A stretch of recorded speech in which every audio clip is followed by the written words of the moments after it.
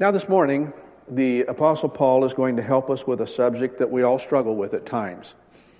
I know I have. I continue to struggle with it, and I'm sure some of you are struggling with it right now, and some of you will be struggling with it. If you're a Christian, if you've asked Jesus Christ to be your Savior, you will struggle with this from time to time, and it's found in this beautiful letter of the Apostle Paul to the Philippians. And some of you are here perhaps for the first time, and you haven't been in this series with us, but we're really excited to be coming to the end of that letter, because it's been so full of rich truth. And some of our very favorite verses that we have learned over the years are contained in this last chapter 4 of Paul's letter to the Philippian church.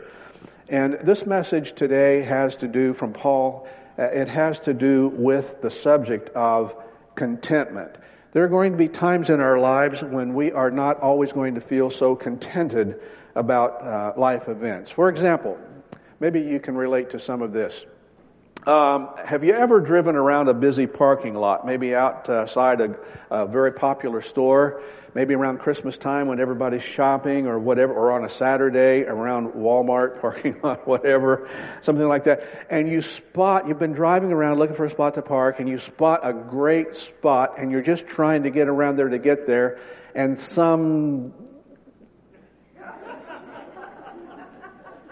I started to say acne-faced teenager whizzes in there ahead of you, or it doesn't matter who it is. It could be a young person, but they got acne, or it's an elderly lady and she shouldn't even be driving anymore, or it's, you can make it up, and it's like, and you say, that dirty dog, and you have this sense of not feeling very contented, like I got ripped off, I got cheated, that was my space, and I had it in my heart.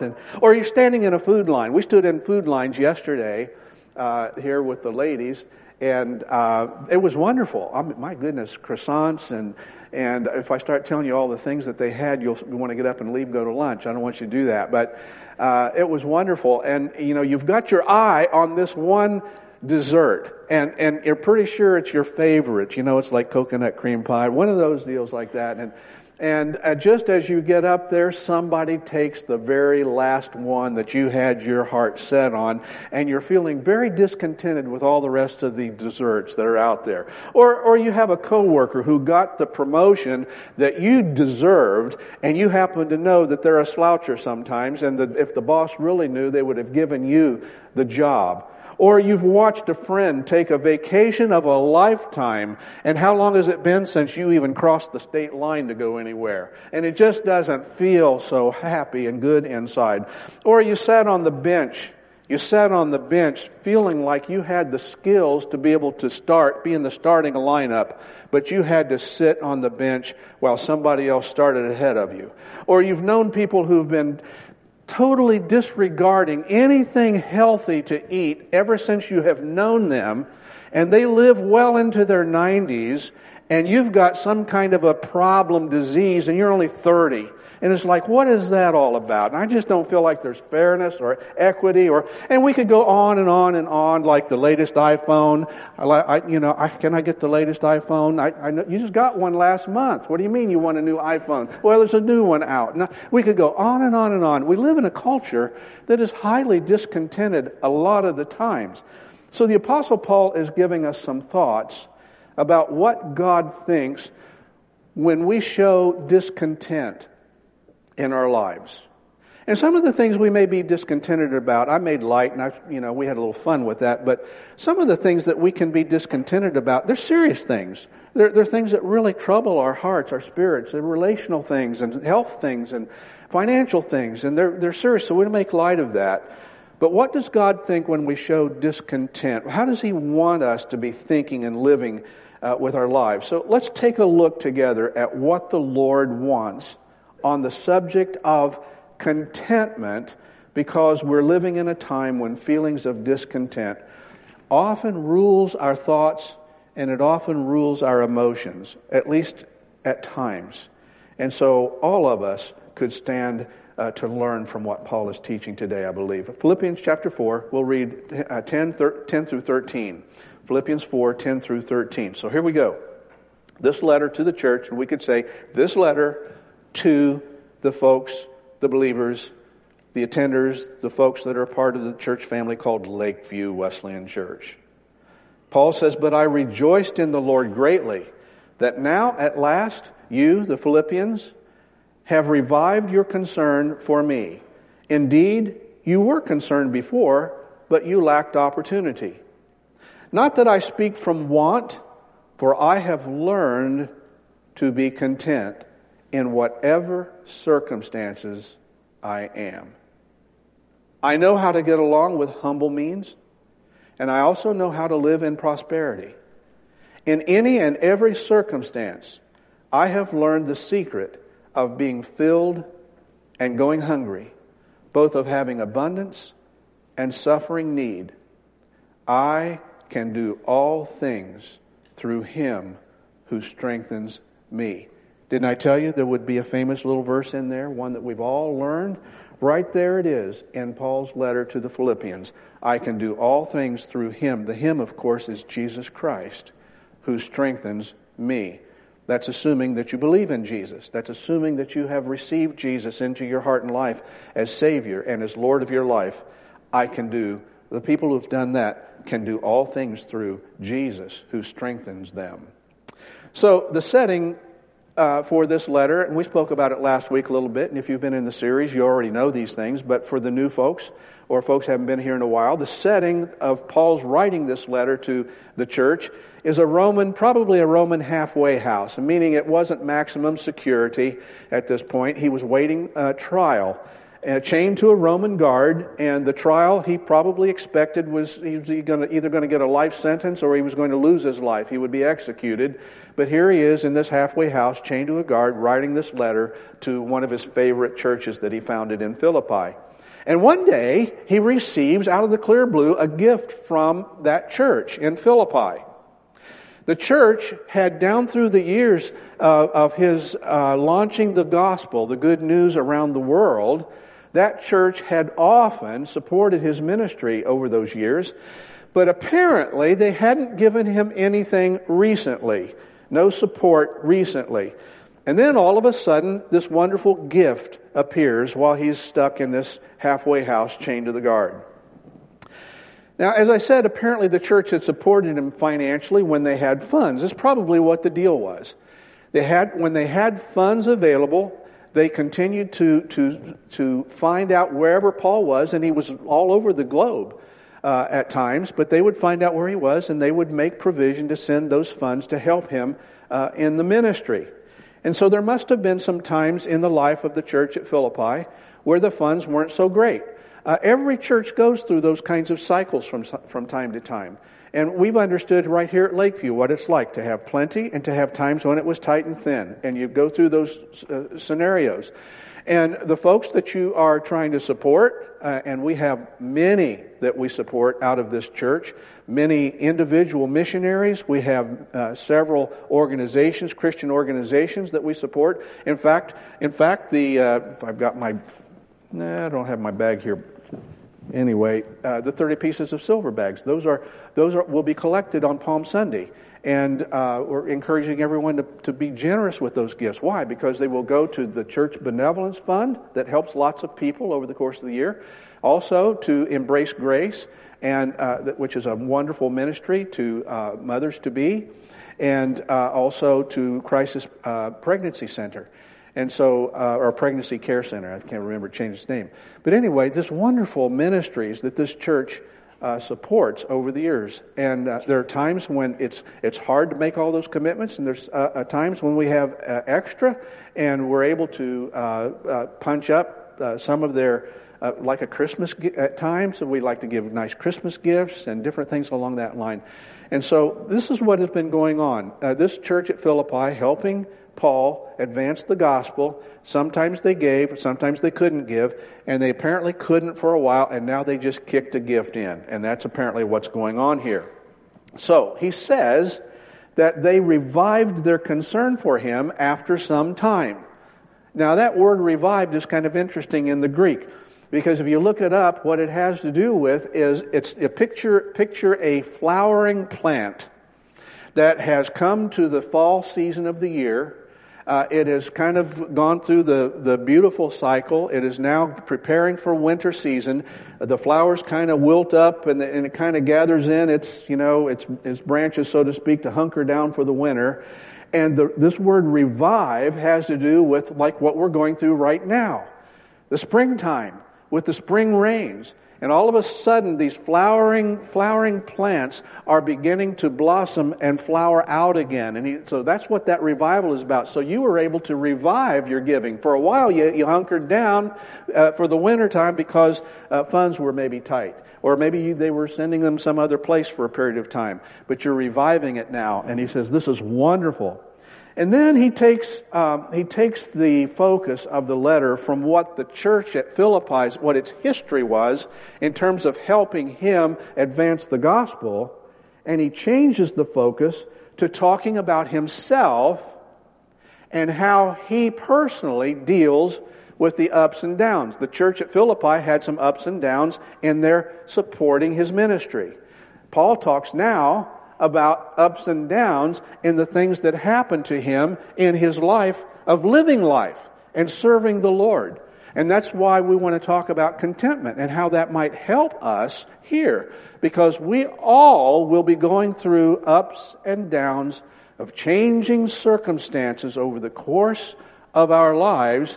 And so he's going to talk about how he deals with that.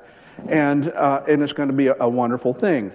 Because life has a way of changing circumstances on us from time to time. So he says in verse 11, not that I speak from want, for I have learned to be content in whatever circumstances I am. What does that mean? How does that help me? I walked through these doors today and I brought some circumstances about my life or somebody that I care about very much, and it's hard, it's tough, it's ugly. How is that going to help me this morning? Well, the word content is in the Greek, if I can pronounce it properly, autarkes, and it literally means self-sufficient.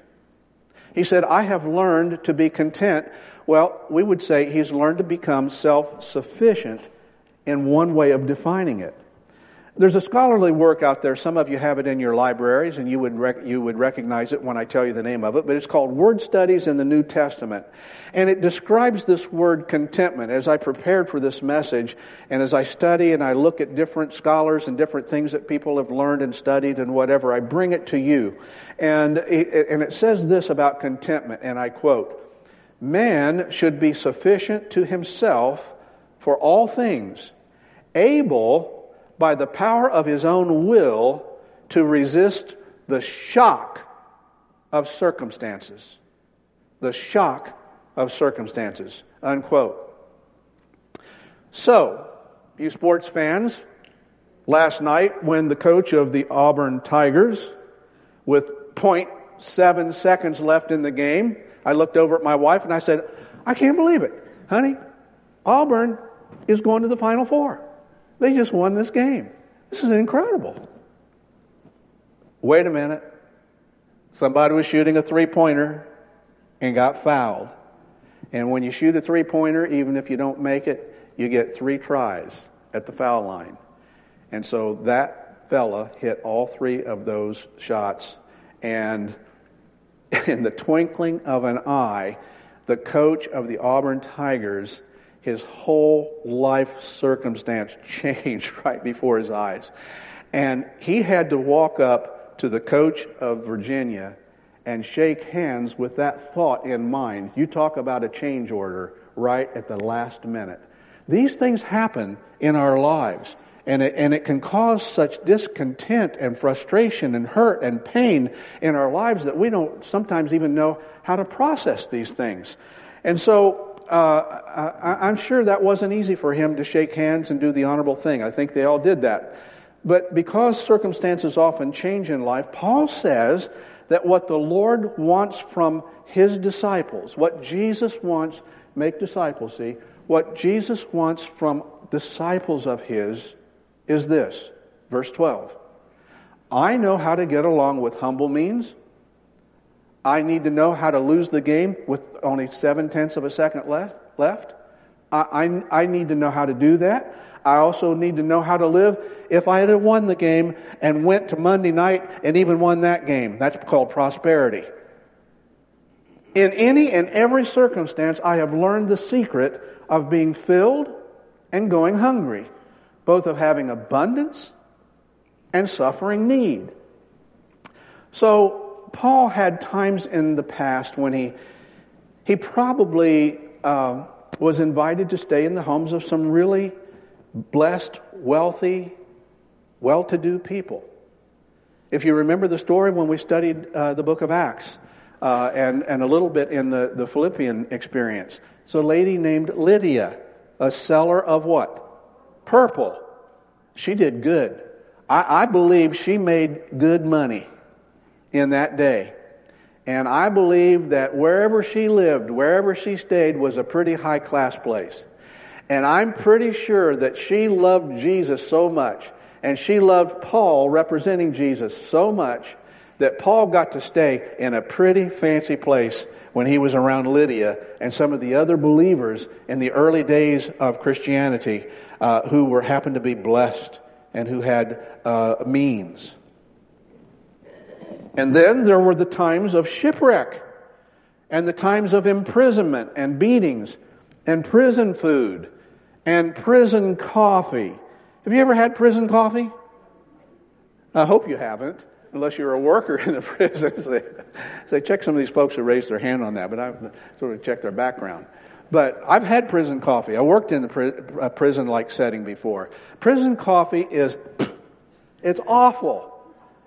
It tastes like it was perked 3 days ago, and they heated it back up, and the old coffee grounds dripped into it for a day and a half. It's just awful. But because of his love for Jesus, he processes these changing circumstances very differently than most people. I wonder if Paul is processing changing circumstances differently than how I process changing circumstances. I wonder if how Paul processes circumstances, changing circumstances, especially the hard ones, being around the well-to-do who make life fun and easy and enjoyable for us, that's not so hard to take and process, unless we let it go to our head. But the ugly things, the hard things, the things that really challenge us, I wonder if Paul is processing things differently than you would when the hard thing comes to you. I wonder if the Apostle Paul is thinking and processing changing circumstances in a different way than how I have been processing change in my life. I wonder about that. In fact, he says to Timothy, young Timothy, in 1 Timothy 6:6, listen, but godliness actually is a means of great gain when accompanied by contentment. So this idea of contentment is a huge issue to Paul. And it's a huge issue to the Lord Jesus.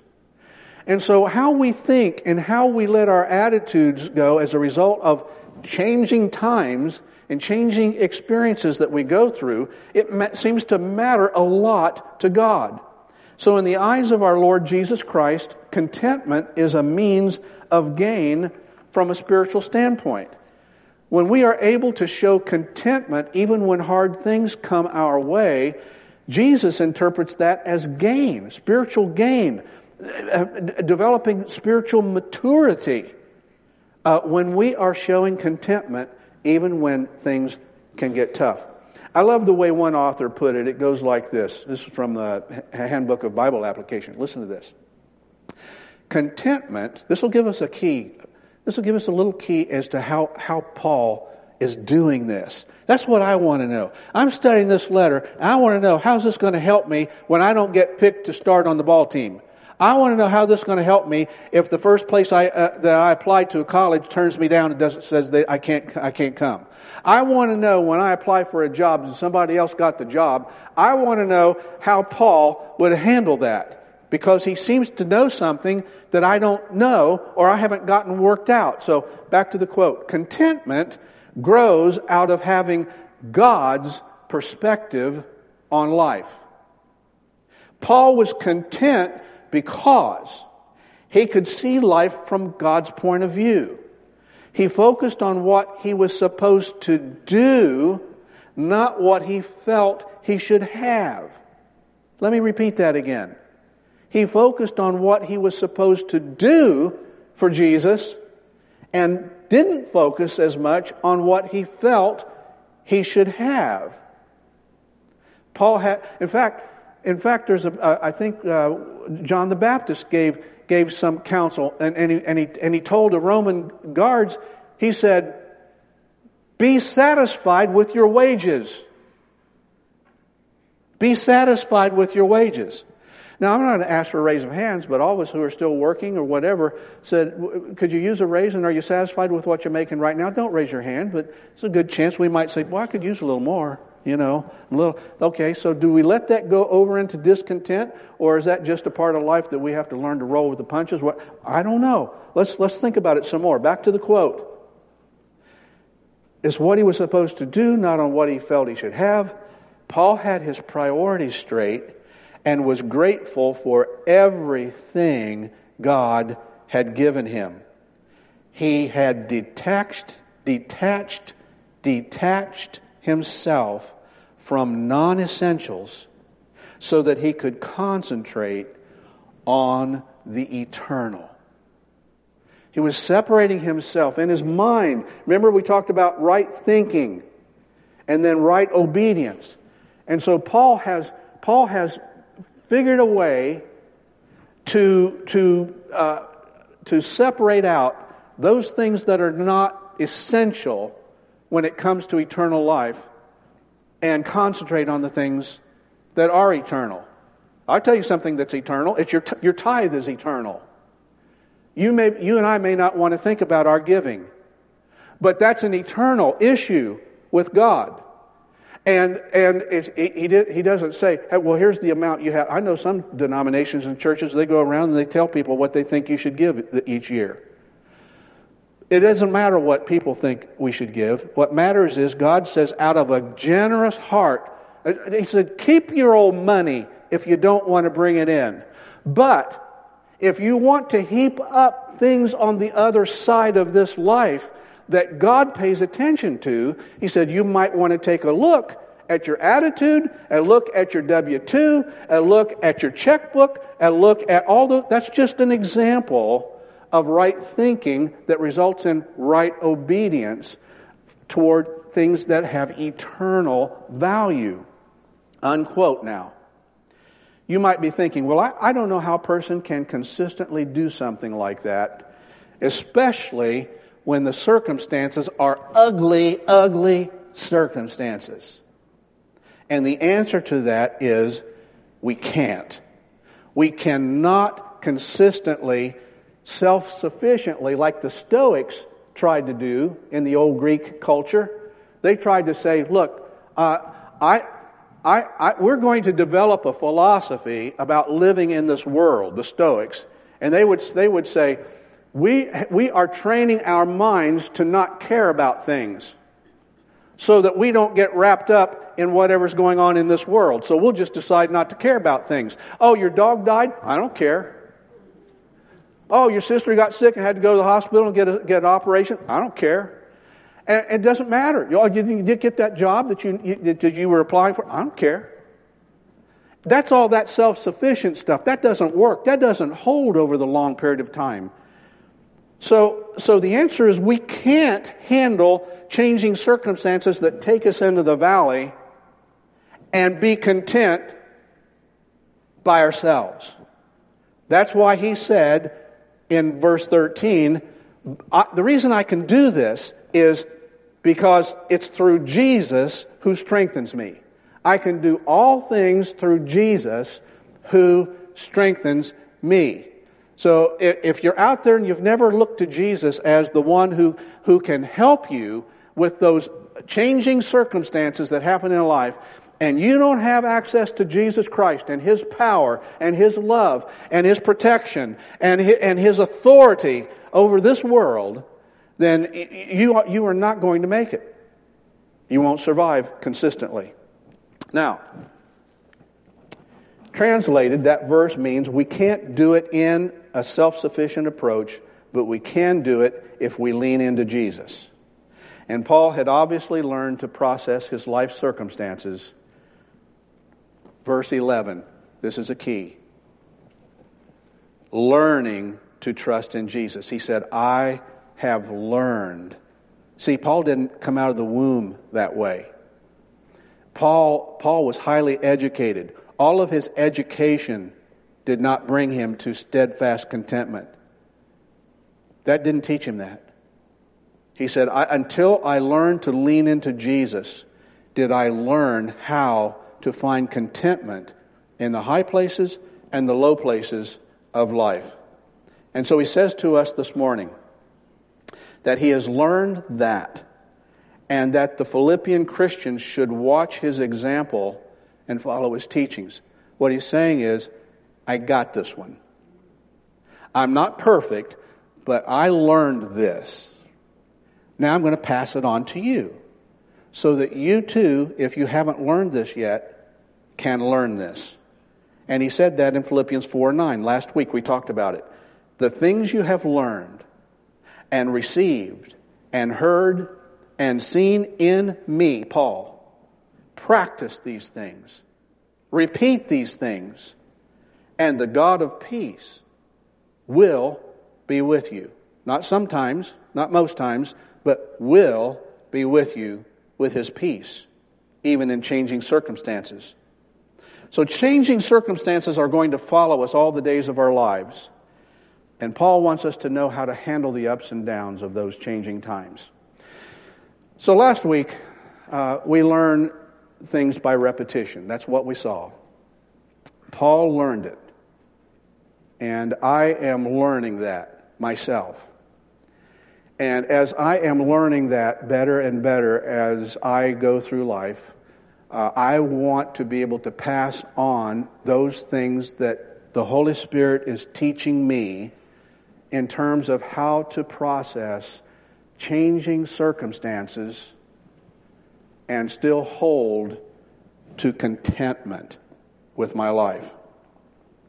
So I want to close this morning by giving you a personal illustration, if I may. Somewhere between 1999 and the year 2000, somewhere in there, the circumstances in our family changed. Changing circumstances. I needed to explain to our church family in Iowa that our 13-year-old son had a bone cancer and that we were all in a tough fight. And I wanted the church to know about it. I wanted the church to hopefully pray for him and for us. And I wanted the church to understand that we're not the only ones in life that have people in our loved ones, in our families that are sick and have difficulties. We're not the only ones, but we are one of those. And so please understand that's going on in our lives. Well, David went to heaven in 2001. And our family was changed forever. But our love for Christ only grew deeper. Isn't that strange? Isn't that a strange thing? How does that happen? And then about 13 years ago, circumstances in our family changed again. When I stood before another church family. This was the one in Iowa was a pretty large family, and that meant lots of prayers. And this time I had to stand before another church family, and it was even larger, and that was even more prayers to pray for the change that was happening in our lives. And I stood before that church family in Ohio, and I shared that I had been diagnosed with prostate cancer, and that I was in for a tough fight. And if they'd care to pray, we would certainly receive and appreciate that. The Lord was gracious, and I've been cancer-free for 13 years now. And praise the Lord for that. And our love for God, once again, has only grown deeper as a result. It's amazing. How does that happen? So today, just as Paul said to look at his life and listen to his teaching, circumstances have changed once again in the McClellan family. And I find myself having to stand in front of another church family right here in Marion and share that I have colon cancer. Now that's a big change in my life. And it's new. It's new to us. And about 5 months ago, I started noticing some discomfort and pain in my abdomen and went to the doctor, and he doctored me for a while, thinking it was something that medication could help. We'd gone through a series. I think I'd had a sinus infection or so, and he gave some antibiotic, and he felt like he probably killed off all the good bacteria that you know you need in your bowel area to be able to live right. And so he thought through some medication that would correct that situation. And so I took 30 days as he asked, and there was no change. We eventually went for a test, and that test revealed a significant blockage that they thought was probably the result of radiation damage from the prostate cancer I had years ago. Anytime you have radiation, there's potential damage to soft tissue. And he said, I've seen this quite often with folks that have had this kind of surgery that you had a long time ago. And he said, oftentimes it will start to grow and create a problem and a blockage. And he said, I'm just 99% sure that's what this is. But wisely, he couldn't complete the test that I went for. He got started, but the blockage stopped it. So he really doesn't know. He doesn't know much beyond what just that little bit he was able to see. So he took a biopsy. And in the middle of a finance committee meeting with our finance folks about 2 weeks ago on a Wednesday, he finally called me back with the results of the pathologist report. And I thought it was going to be just as I thought, radiation damage. We're going to go in there, get that blockage out of there, and you're going to be good as new as soon as you recover and all is well. But that's not what he said. I had to go back into that finance committee meeting having heard you have cancer. I was wrong. You have cancer. And it's not just a cancer. It's not a typical, there's no good cancer. But there are some cancers that respond better than others to what the doctors prescribe. But this one is a rare cancer. And it is a highly aggressive cancer. I know because I looked it up. And I know people, I have connections, and I know some people who looked it up along with me. And they kind of told me the same thing, said this is a bad one. This is a bad one. And what's even worse, by the time it's diagnosed, most of the time it's already got out of the gate and metastasized. And so I won't bore you with survival rates, but it's not really very good. I have one more CT scan to complete on this Tuesday morning. And then Cynthia and I will meet with our doctor for his analysis of what should be done. So here's the conclusion. I'm done with that part of it. I can't tell you any more about it because we are living in a world of mystery. We don't know anymore other than what I just told you. And I wanted you to know because I could use your prayers. I really could, our family. I thought I was doing pretty good during all the worship time until one of my granddaughters, who's at Grand Canyon University out in Phoenix, texted me right in the middle of our worship time and said, I love you, Papa. Of course, she knows, and that started to kind of get to me. I got a little teary there for a minute. But I also know that the blockage that started all of this, it has to be taken care of. You can't have a blockage and then have that all blocked off and live. You got to be able to have an operable bowel. And so that has caused me quite a bit of discomfort at times and embarrassment at times and frustration with my day-to-day living. I think that I've been able to stay on duty and do well in that with the Lord's help, but it's important for you to know that that's going on because it disrupts my day-to-day routines to some degree. So as soon as possible, I will likely have a surgery to deal with that blockage.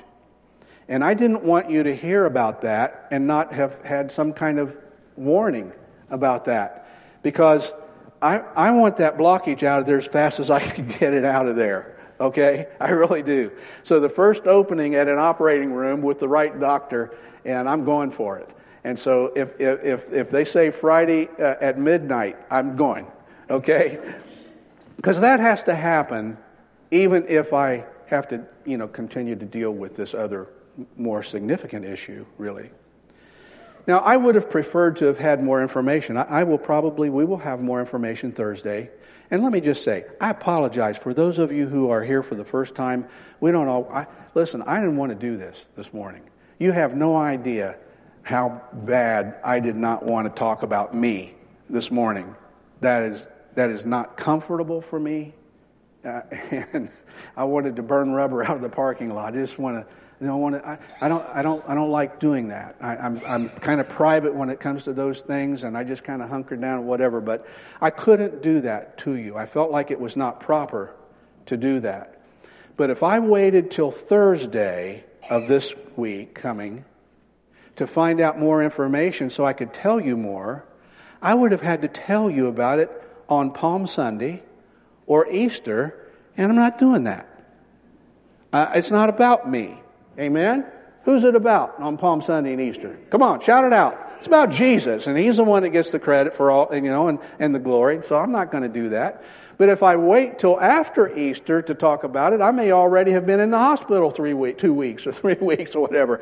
So I was caught between the proverbial rock and a hard place. Wasn't really sure what to do. So I felt the Lord say, just talk to the folks today and get it done.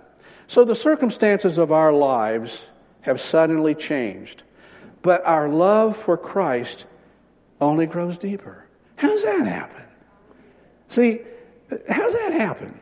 It's a wonderful thing to find that kind of peace and contentment even in the midst of changing circumstances. Listen, I'm not the only one who has circumstances change like that. You've had some of you are dealing with changing circumstances. Some of you, your life partner has gone to be with Jesus and it changed your circumstances, and all kinds of things we could all come across this platform and talk about how your life has been affected. This is about me. This is about living life and living as a disciple. And this same contentment that Paul has learned, he had to learn it. I'm having to learn. Now it's my third time to think on this. So I'm not a rookie. I don't know everything, but I'm not a rookie about this. And so you might want to think about it a little bit. Think about some of the things that I've shared. Because we've got some folks here in this very audience who have walked through some of these same shoes, and God is still good after a terrible, terrible thing. Can I get an amen? Amen, Mike, and others of you. So don't worry about that. You see, our contentment is not in material things.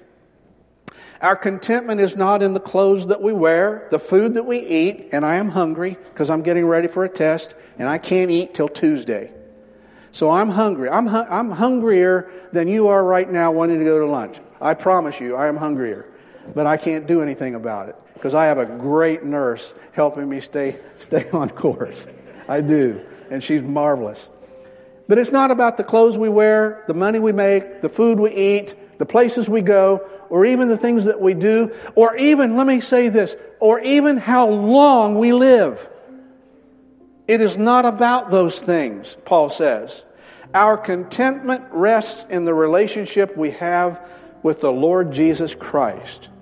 His providence, God's providence, that He is able to take all of these things happening in Washington, D.C., all of the politics that's going on in our country, all of the worldwide changes that are happening all the time, with people, with countries that have nuclear capability and those that have strong economies and everything in between, Our contentment rests in the providence of God, that He is weaving all of life's events in such a way that they are moving toward His perfect pleasure in the end.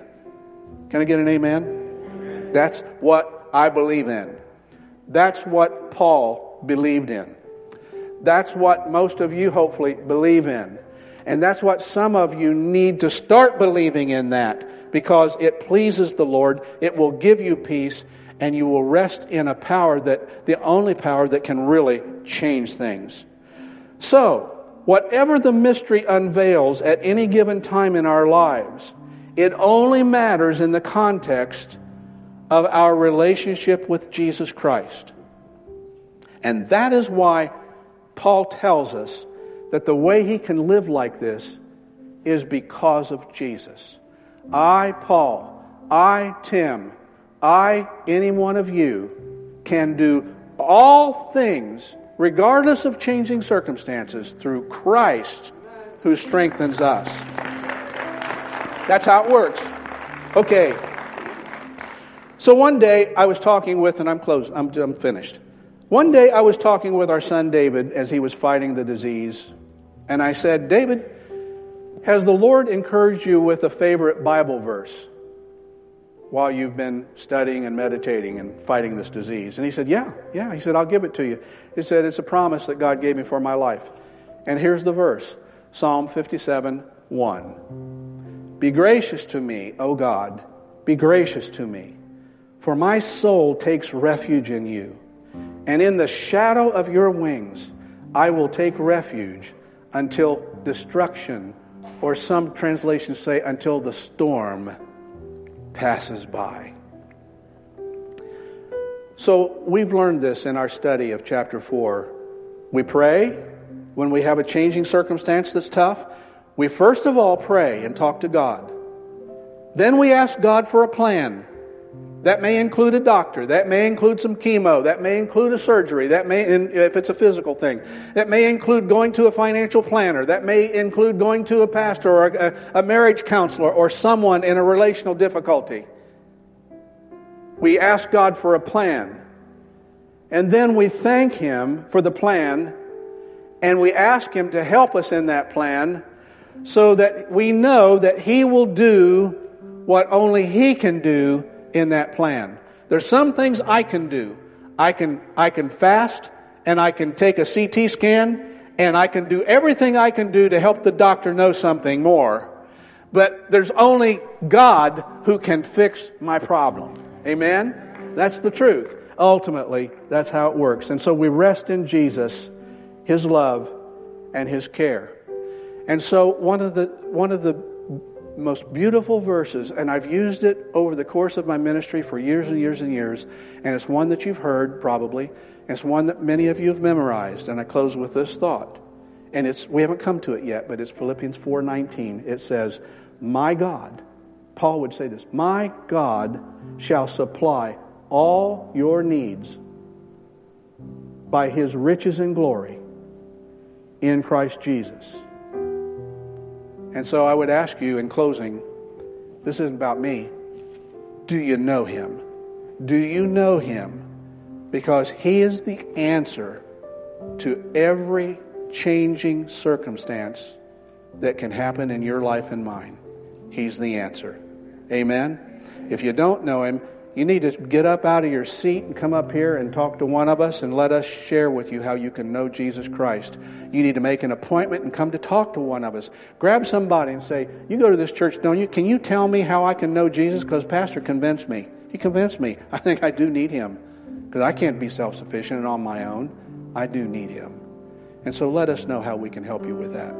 Now to close our service, I'm going to ask our current vice chair of the board, gave such a wonderful meditation, Dr. Jeff Boyce, if he would come and just lead us in a prayer. I asked him not to call everybody up here, and here's why. I know you'd come up here and pray around us and lay hands on us. I know you'd do that, but I don't want you leaving with thoughts about me or us.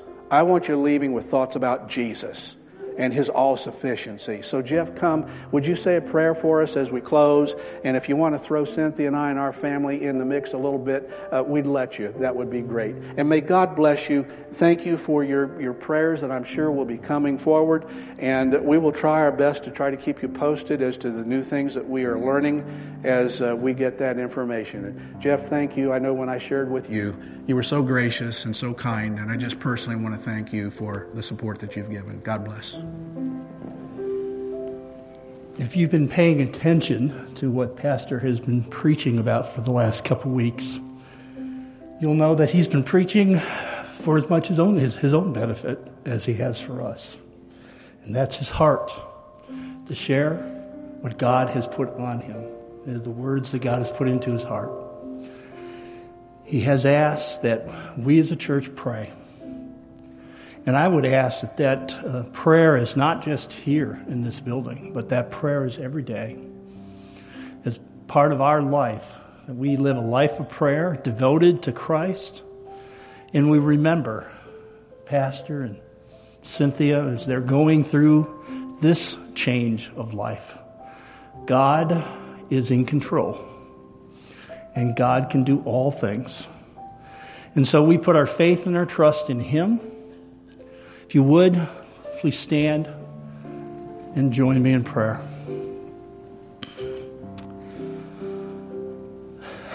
Father God, we thank you that you have assured us that through you all things are possible.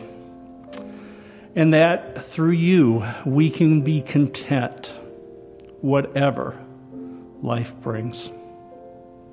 We pray that you will move in a powerful way, that your hand will be upon Pastor and Cynthia as they are going through this change of their life, that you'll be with their physicians, that you'll be with all those they're consulting with.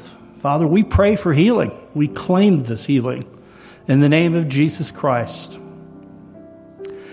And Father, we pray that your Spirit will reign in victory, not just in this situation, but in each and every one of our lives. We know that you want us to live lives that are victorious over sin, and that we have a message that Pastor has communicated to us week after week, that the pains and sufferings of this world can only be solved by a relationship with your Son. Lord, give us strength in the days ahead to be faithful to the mission that you've called to us. And we will put our faith and trust in you that your Spirit will provide our very need. We love you. We praise you. We lift your name on high. We ask these things in the name of your Son, Jesus Christ. Amen. You are dismissed.